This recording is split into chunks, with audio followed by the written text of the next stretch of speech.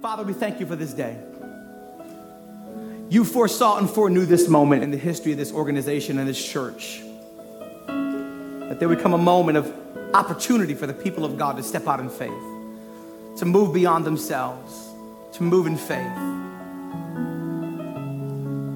Would you open our spiritual ears to hear the word of the Lord this morning? That we would be encouraged, challenged, and changed by your word. Father, we come together as a congregation humbly,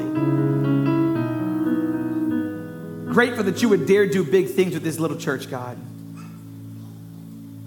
Simultaneously fearful, Lord God, that we handle this moment correctly. And so would you give us wisdom, Lord, as we hear your word. In Jesus' name we pray. Let the church say amen. In this Gospel of John, from the Apostle John, we read the story that is familiar to us, the feeding of the 5,000.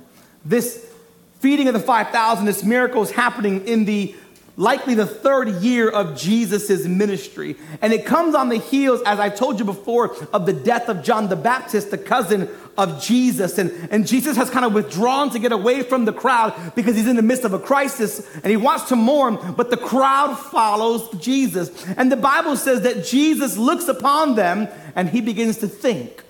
And he begins to have compassion on them.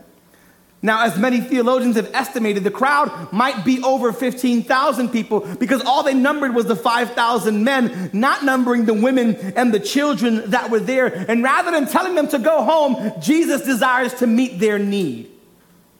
In John's account, we see that Jesus lifts his eyes and he begins to ask Philip, where are we to buy bread for this many great people? And seeing the large crowd, Jesus recognizes that, number one, the crowd does not have what it takes to feed themselves.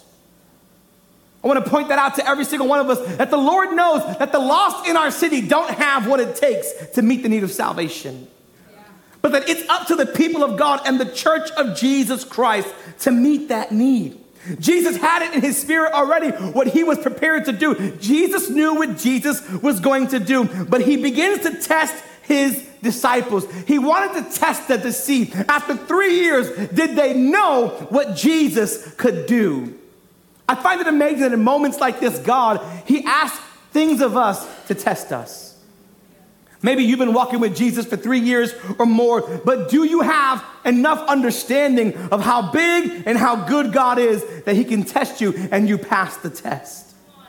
He tests us to see, do you trust me? He tests us to see, have you been watching and listening that I have provided for you in every season of your life? And why would I start failing now? Jesus was inviting Philip to partner with him in this miracle. Jesus is inviting his disciples to partner with him in this miracle. He says, there's a great need in front of us. What should we do? Can I challenge you in this moment that God is looking to partner with you? That each and every one of us as individuals in this house, God is looking to partner with us. Here's point number one, real simple, that Jesus is inviting us to partner with this legacy miracle.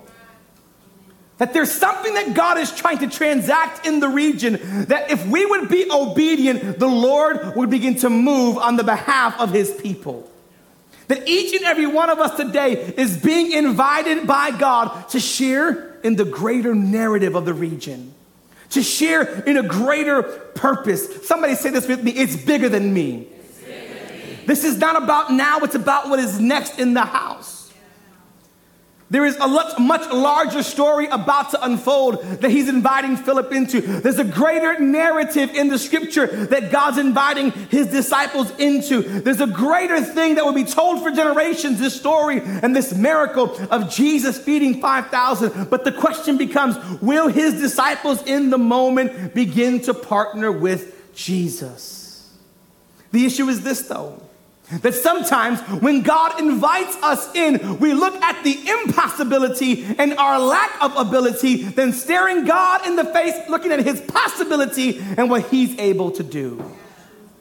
And so many of us for 3 weeks, you've been hearing $1 million above and beyond our tithe. You're looking at saying, God, how can I stretch at all? What can I do? When we're looking at all the impossibility. And Philip, he points to the natural. And if you're anything like Philip, I could be like that sometimes too, that we point to the natural and say, God, not possible.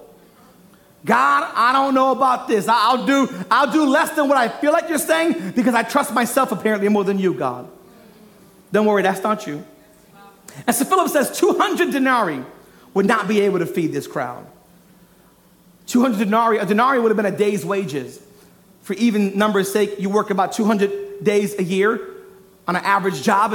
And so he says 200 times a day's wages. You make 50,000, it's 40,000 a year. 40,000 now, he says, Chris, it's not going to feed this crowd. You're talking about a massive crowd. And so what Philip does automatically is he points to what is not able to happen. He leans in on his lack of ability. Like many of us in this moment, we might look at ourselves like, I don't know, God, this ain't possible for me. But yet Jesus did this to test him because Jesus already knew what he was about to do. And I want to challenge you that God knows what he's going to do at Citywide, and God knows what he's going to do in Bridgeport, and God knows what he's about ready to do in your life if you would be obedient. Yet when Jesus looks to feed this multitude, he does not go outside of his own disciples looking for the need. Jesus does not look for some rich benefactor in the crowd. Jesus doesn't look to the lost. He doesn't look to anybody else. He looks inside his 12. He got, guys, what do we got? How can we feed this group? And I bet you the other disciples are so happy that he asked Philip. Some of you feel like, I'm so happy God's not challenging me. He is. Got to clear that up real quick. It's for every one of us. It's for our household. It's for each and every person. Here's point number 2, very simple. That God will meet our needs by looking inward, not outward. That God's not looking to somebody else to do their part. That God's not looking for somebody else to sow. We don't. There's nothing. Will God bring other people? By his grace, he will. But he's looking at us first. He's looking for us to step up, to partner with him. He looks at his disciples and he says, hey, what do you have? What can we do that'll meet the need of the region? He's looking at every follower of Jesus, every attendee and member of this house, and saying to you, what will you do to meet the need of the house of Jesus Christ? How will we as a church meet this need? Jesus knows that there's nowhere where he can find food. And so he looks to Philip, and here's why. Philip is actually from the area where Jesus is at. And so Jesus looks at the local, and he says, where's the best food places around here that we can get something going? And Philip's like, ain't no place. It's like somebody walking up to you and asking you, what are some of the best places in Bridgeport to eat? As a Bridgeport native or wherever you're from, you should know from your region where the best food places are. If you're from Bridgeport and you don't tell them go to Taste the Yoke, you need Jesus. If you don't tell them to go try some Harbor View cookies, you need to get delivered. If you don't tell them to go to the Source Coffee House, you need the Spirit of God in your life. If you don't tell them about Beverly's Pizza and Massimo's and Coquito and Morivivi, you need to get saved. If you don't tell them to stay away from the Cochinito, you need to be saved as well. You gotta tell them the best, right? Because you know the area. And so Jesus looks at Philip like he looks at us and says, you know what's best for Bridgeport. What will you do? How will you sow? How will you give in this moment of pledging? How will you give? Jesus is looking at us. Many of us are hoping that he's looking at the person next to us. But I want to challenge you. I want to encourage you that Jesus is looking at you because he has something in mind in your life he wants to do. Can I tell you that God never asked anything of me or my wife that he did not have an ability to give us back? He did not ever in our lives, in our marriage, in our history, in my walk with the Lord, he never once asked me of something that he did not have better in store for me. Can I challenge you in this moment? Can I challenge you that God has something bigger for you? God is looking inside of the church. He could bring resources from across the globe, but he's choosing to look at us right here and right now. For some of you, this is scary, but I want to tell you, God is big enough to do everything he's called you to do. Philip, his mindset made him wander. And when we think about what we cannot do, we begin to forget what God can do. And I want to challenge you that each and every one of you, do not forget in this season what the Lord can do. But I love Andrew, the brother of Jesus, Peter rather. Andrew is a person in Scripture. Every time we see Andrew, he's bringing something or somebody to Jesus. And so Andrew brings Peter to Jesus, and Andrew, he brings this little boy who has this little amount of food, 5 barley loaves and 2 fish. Can I tell you that no history book records this boy's name?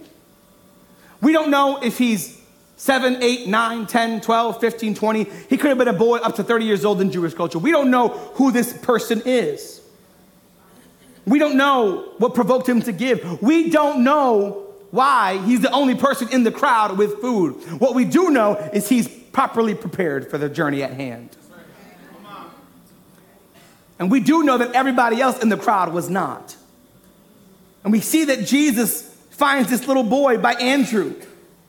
But we know this, that this young boy did not limit the little that was in his hands. While he didn't give much by some standards, he gave all. I want to tell you that God doesn't measure what we give, especially today, by what we give, the amount or the number or the dollar amount. God measures what we give by what we have left. It's painful for some of us. That's real painful. When we see the story of the widow with 2 mites, Jesus says she gave more than everybody, even though she gave 2 pennies, because she had nothing left. While many others gave large sums of money, Jesus looks at us and says, what do you have left after I've asked you to be sacrificial? This little boy gave everything. We don't know who he is. We don't know anything about him except he's the little boy with 5 loaves and 2 fish. But here we are, because of his generosity, talking about him thousands of years later. He didn't even know if he would get to eat from that food. He didn't know what Jesus was going to do, but he didn't let what he didn't know stop him from letting go. He did not let what he did not know stop him from letting go, because he understood that it was better to give it to the master than to keep it for himself. And it was just a little bit. We read this like he had 5 barley loaves and 2 fish. It wasn't like he was walking around with like 5 loaves of bread. These are just little loaves, like a half a Portuguese roll. These weren't like some big, 1,000-pound tunas. These are probably some little scampy-looking sardines. He's got a little, somebody say a little, but he gave it all. What can God do with my little? What can God do with I'm telling you, he can do with your little. He can stretch it. He can take it to the next level. He can do whatever he needs to do with it, because our little is always enough in the hands of Jesus. Do you have that kind of trust, though, in God? Do you have that kind of faith in Jesus, that if you dare to sow and bring an initial gift and make a pledge, that God would meet your needs? That the Lord would come and meet your every need? Let's recap. There's this invitation from Jesus for each of us to partake today in this next move of God in this house. And secondly, Jesus is not looking outside the church in this season to meet this need. He is looking here in the house, calling us to be sacrificial in our giving above and beyond our regular giving. This is not for us to take our regular giving and say, well, I'm going to put it towards the project. That's not what this is about. We're asking every member be sacrificial. Our leadership, me and my wife, we all went Friday and we led by example to be sacrificial in our resources. And this little boy, he gave sacrificially. Whether we view it like that or not, that's what he did. He gave it all. Can I tell you that today, nobody might record your name in the history book? That what you give today and what you pledge and what you sow, nobody might keep record of it, but God will. Can I tell you that countless lives will be changed by your labor of love today? That many people will be touched by the gospel? That many thousands will be filling the house of God because of your generosity today? What we do today will change lives. That boy partnered with Jesus. He partnered with him. Let me close with this thought in Matthew 14:19. Jesus would take the 5 loaves and 2 fish. He would pray over it and break the bread. But I love the detail in Matthew 14:19. It says this, that he ordered the crowds to sit down on the grass, and taking the 5 loaves and the 2 fish, he looked up to heaven and said, a blessing. Then he broke the loaves and gave them to the disciples, and the disciples gave them to the crowds. Do you realize that not only did the boy partner with Jesus by giving him all that he had, but that then Jesus takes the bread, he prays over it, he breaks it after blessing it, and he doesn't divide it himself. He puts it back into the hands of his disciples. And the miracle happens in the hands of disciples, not the hands of Jesus. Matthew, Mark, and Luke all recorded that as the disciples would break off pieces, that there was just always more.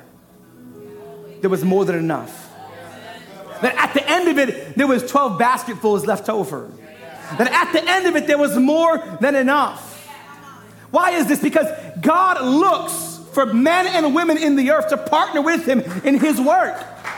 He looked for the boy to partner with him. He looked for the disciples to partner with him. Here's point number 3 for you, that this next miracle will require your partnership. That we can't just sit here and get excited and get emotional. We have to get involved. We have to put our hands to the plow. And there is many people who need to know Jesus. And your little 5 loaves and 2 fish might make the difference. But today, Jesus is inviting every son and daughter in this house, every individual, from the youngest to the oldest, from the poorest to the richest, from the least of these to the most of these, from the advantage to the disadvantage. He is saying to you, how will you partner with this miracle? This idea of God partnering with miracles is not new in Scripture. Every time God desires to do something in Scripture, he partners with a man or a woman willing to do his work, willing to be sacrificial in their life. When God sought to save humanity from a flood, he partnered with the man whose name was Noah, who built an ark and preserved humanity. When God desired to build a nation in the earth that would be his pattern of a nation who followed after him, he looked for a man whose name was Abram. When God desired to save Israel and partner with the man to pull him out of slavery in Egypt, he partnered with the man whose name was Moses. And then when God desired to pull Israel out of 40 years in the wilderness, he partners with the man whose name is Joshua. Miracles require partnership. When God needed to raise up judges for Israel, I want to tell you that he raised up men like Samson, Gideon, and Deborah, and Ehud. God raised up people. And when he brought them into the promised land, they had to fight 31 kings, because even promises require warfare. Just because God said it don't mean you don't have to actually fight for it. You have to do your part. When the Lord needed a prophet to guide Israel, he partnered with a man named Samuel. When he looked for a king after his own heart, he partners with the guy whose name is David. When he needs eagle-eyed prophets, he partners with men like Elijah and Elisha and Jeremiah and Zechariah and Micah and Amos. God always looks for a partner in the earth. When God sought to partner with the elderly old man whose name was Boaz, you think the story's about Ruth, but it was Boaz who was in the lineage of Jesus, and God saw he had no son, so God raises up a woman whose name is Ruth to go to Boaz, her kinsman, so that she might be redeemed by him, that God would keep the seed of a Savior alive. He looked after Boaz. Jewish tradition says that Boaz died the night after their wedding. It was always about the seed. It was always about him, but God was looking for partners in the earth. God is looking for men and women who will not just hear him, but those who will obey. That you don't just clap at it, you actually move towards it. That you don't just shout, you actually give. Did you know that over 68% of Jesus' miracles required partnership? And the ones that did not dealt with nature, demons, and death. Every other miracle Jesus did, somebody had to do something for it. When Jesus turned the water into wine, servants had to pour the water. In Luke 5, Simon had to let down his net in order to catch the miracle catch. Miracles require partnership. In Mark chapter 1, the leper had to go out in faith, and he knelt before Jesus to be healed. In Matthew 8:5, the centurion had to believe that at the word of Jesus, his servant would be healed. In Mark chapter 2, they had to actually break a hole in the roof and bring a paralytic man to Jesus in order that he be healed. Miracles require. In Matthew 12:13, the man with the withered hand was commanded to stretch out out his hand in order that he be healed. In Matthew 9, the woman with the issue of blood had to press through the crowd. In Matthew 9, Jairus had to believe even though his daughter had died. Miracles require partnership. In Matthew 9, the blind man had to cry out to Jesus. In John chapter 5, he was commanded to take up his bed that he may walk. In Matthew 14, disciples had to take the bread and break it before a miracle happened. Miracles require. In Matthew 14:22, Peter had to have faith that he could walk on water. In Mark chapter 6, they had brought all the sick to Jesus in order that they be healed. In Matthew 15, the Syrophoenician woman had to come with a real true faith to receive from Jesus. In Matthew 15, the man had to present his son to have a demon cast out of him. Miracles require. I could do this all day. In Mark chapter 7, they brought a man who was deaf, who wanted to hear, wanted to speak, and so Jesus healed him. In Matthew 15, when they fed the 4,000, the disciples had to act. Miracles require. In John chapter 7, the man had to go wash his eyes before he got healed. In Matthew 17, the man had to bring his son to Jesus. In Matthew 17, they had to drop the fish for a second miraculous catch. Miracles. Somebody's getting it. In Luke 17, there were lepers who were cleansed, but they had to have faith and believe. In John 11, they had to roll a stone away from the grave of Lazarus to see a dead thing come to life. In Matthew 20, the blind man had to ask the Lord to heal him. And in John 21, in the second miraculous catch, they had to actually obey the word of Jesus. Miracles. They don't just happen. Somebody has to believe. Somebody has to partner. Somebody has to grab hold of heaven. Somebody has to grab hold of a prophetic word of God. Somebody has to believe God for the word over this house. Somebody has to partner with him. This next miracle, it requires your partnership. Promises and miracles require partnership. A little boy gave a little lunch. Over 2,000 years later, we still get built up by that faith. 20 years from now, how many will come to Jesus because you sowed today? 30 years from now, how much of a legacy will we build? Not for Citywide, not for the Burgoses. This ain't about our family. It's not about you. It's about those who are coming. It's about those who don't know Jesus. It's about a generation who is lost. It's about those who desperately need a true and living gospel, a Savior who is real. More than ever, the church of Jesus Christ is needed. We started by saying Isaiah 54, verse 1. Single barren woman who did not bear. Break forth into singing and cry aloud. You who have not been in labor, for the children of the desolate one will be more than the children of her who is married. Listen to me closely. The Spirit of the Lord says to each and every one of us that what he would do in our lives and in this ministry will be greater than anything else around us. Not because we're better, but because we're obedient. Not because we're greater, but because he's great. Not because we're famous, but because he's faithful. Nobody might ever know our name, and that's fine. As long as they know the name of Jesus. As long as they come to know Jesus. As long as they come and know. Enlarge the place of your tent. Let the curtains of your habitation be stretched out. But I love this part. Do not hold back. This is what he's saying. That the way that God was about to enlarge her tent was in direct correlation with the amount of faith she had to stretch it. Can I tell somebody in this room today that the way that God's gonna meet you is in the way that you stretch this pledge out? What do you have to believe the Lord for? What is it in your life that you believe in God and contending for? Listen, this isn't about emotion, it's about faith. It's about seeing God move. It's about believing for more. Lengthen your cord, stretch out your stakes. For you will spread abroad to the right and to the left. And your offspring will possess the nations and will people the desolate cities. Bridgeport can be desolate at times. Man, but there's a spirit of the Lord brooding over the city again. ready, willing, and able to fill every part of it with his power. If there would be a people who would stand up and say, God, if you can use anybody, you can use me. And Lord, that includes my resources and my finances. In just a moment here, we're going to take our pledge. And if you haven't prepared your card, there are ushers here who are ready, willing, and able to do that with you. And there's going to be a graphic coming up behind me. If you want to set up an electronic pledge, you can do that electronically. In a moment, Daimo's going to come up and share with you just some clarity on the card and what you can expect. And then we're going to pray for a few moments. We're not going to do the offering just yet, but we're going to pray for a few moments. We're going to worship, and then we're going to sow into this next move of God. Amen.